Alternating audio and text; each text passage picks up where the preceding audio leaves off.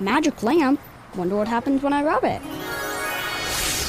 You have awakened me. I shall grant you 3 wishes. My first wish is for economic development. My second wish is to save hours of travel time. And my third wish is to create safer roads. You could have just wished for bus rapid transit and gotten all these things with 1 wish. Make all your transit wishes come true. Learn more about bus rapid transit at indigo.net/bus-rapid-transit. Interesting fun fact about the district attorney who indicted former President Donald Trump late last night. Hit me.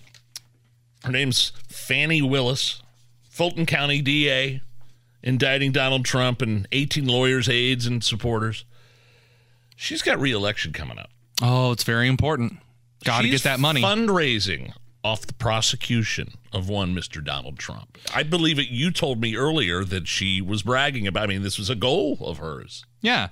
So, I hear from the Indianapolis Democrats and the Indiana Democrats and the Indy Star and the Indiana ACLU all the time that they're very angry at Todd Rokita because when he published that parental bill of rights, they're saying that he is weaponizing the office of the Attorney General for political means. Yeah, we had him in here last week. He's shoving his politics into his office, and it's supposed to be nonpartisan. How could they? And yet I see a lot of individuals cheering those same individuals cheering District Attorney Fannie on the open campaign of prosecuting an individual with the intent of not of bringing them to justice, but with the intent of basically making sure that the jury leans a very specific way, as though measure my success by locking Donald Trump up, which, by the way, is not representing a state, is not representing Fulton County.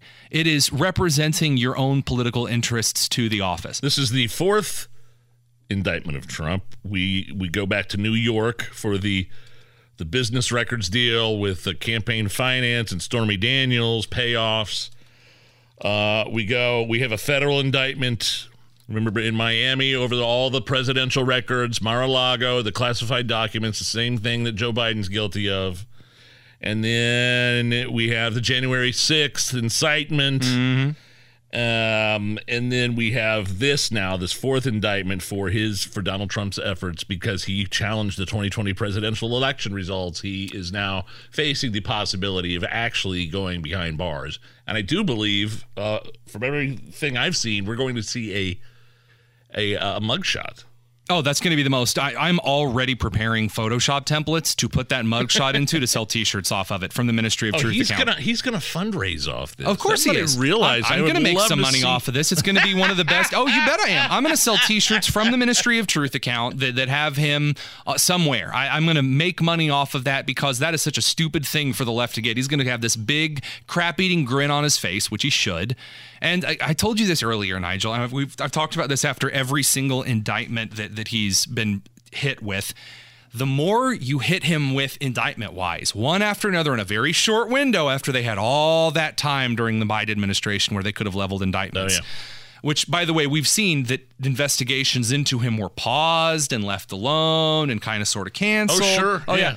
That slow walked. Right. The more that you add these up, the weaker the quote unquote solid indictments become. So the only solid indictments that I have seen so far against President Trump are the classified documents, which are still politically horrible. Yet, as far as obeying the law, those do stick. So if you take that and you water them down with the January 6th stuff, and you water them down with this New York case that's silly, and you water them down with a bunch of Georgia nonsense, he told people to watch Newsmax and OANN.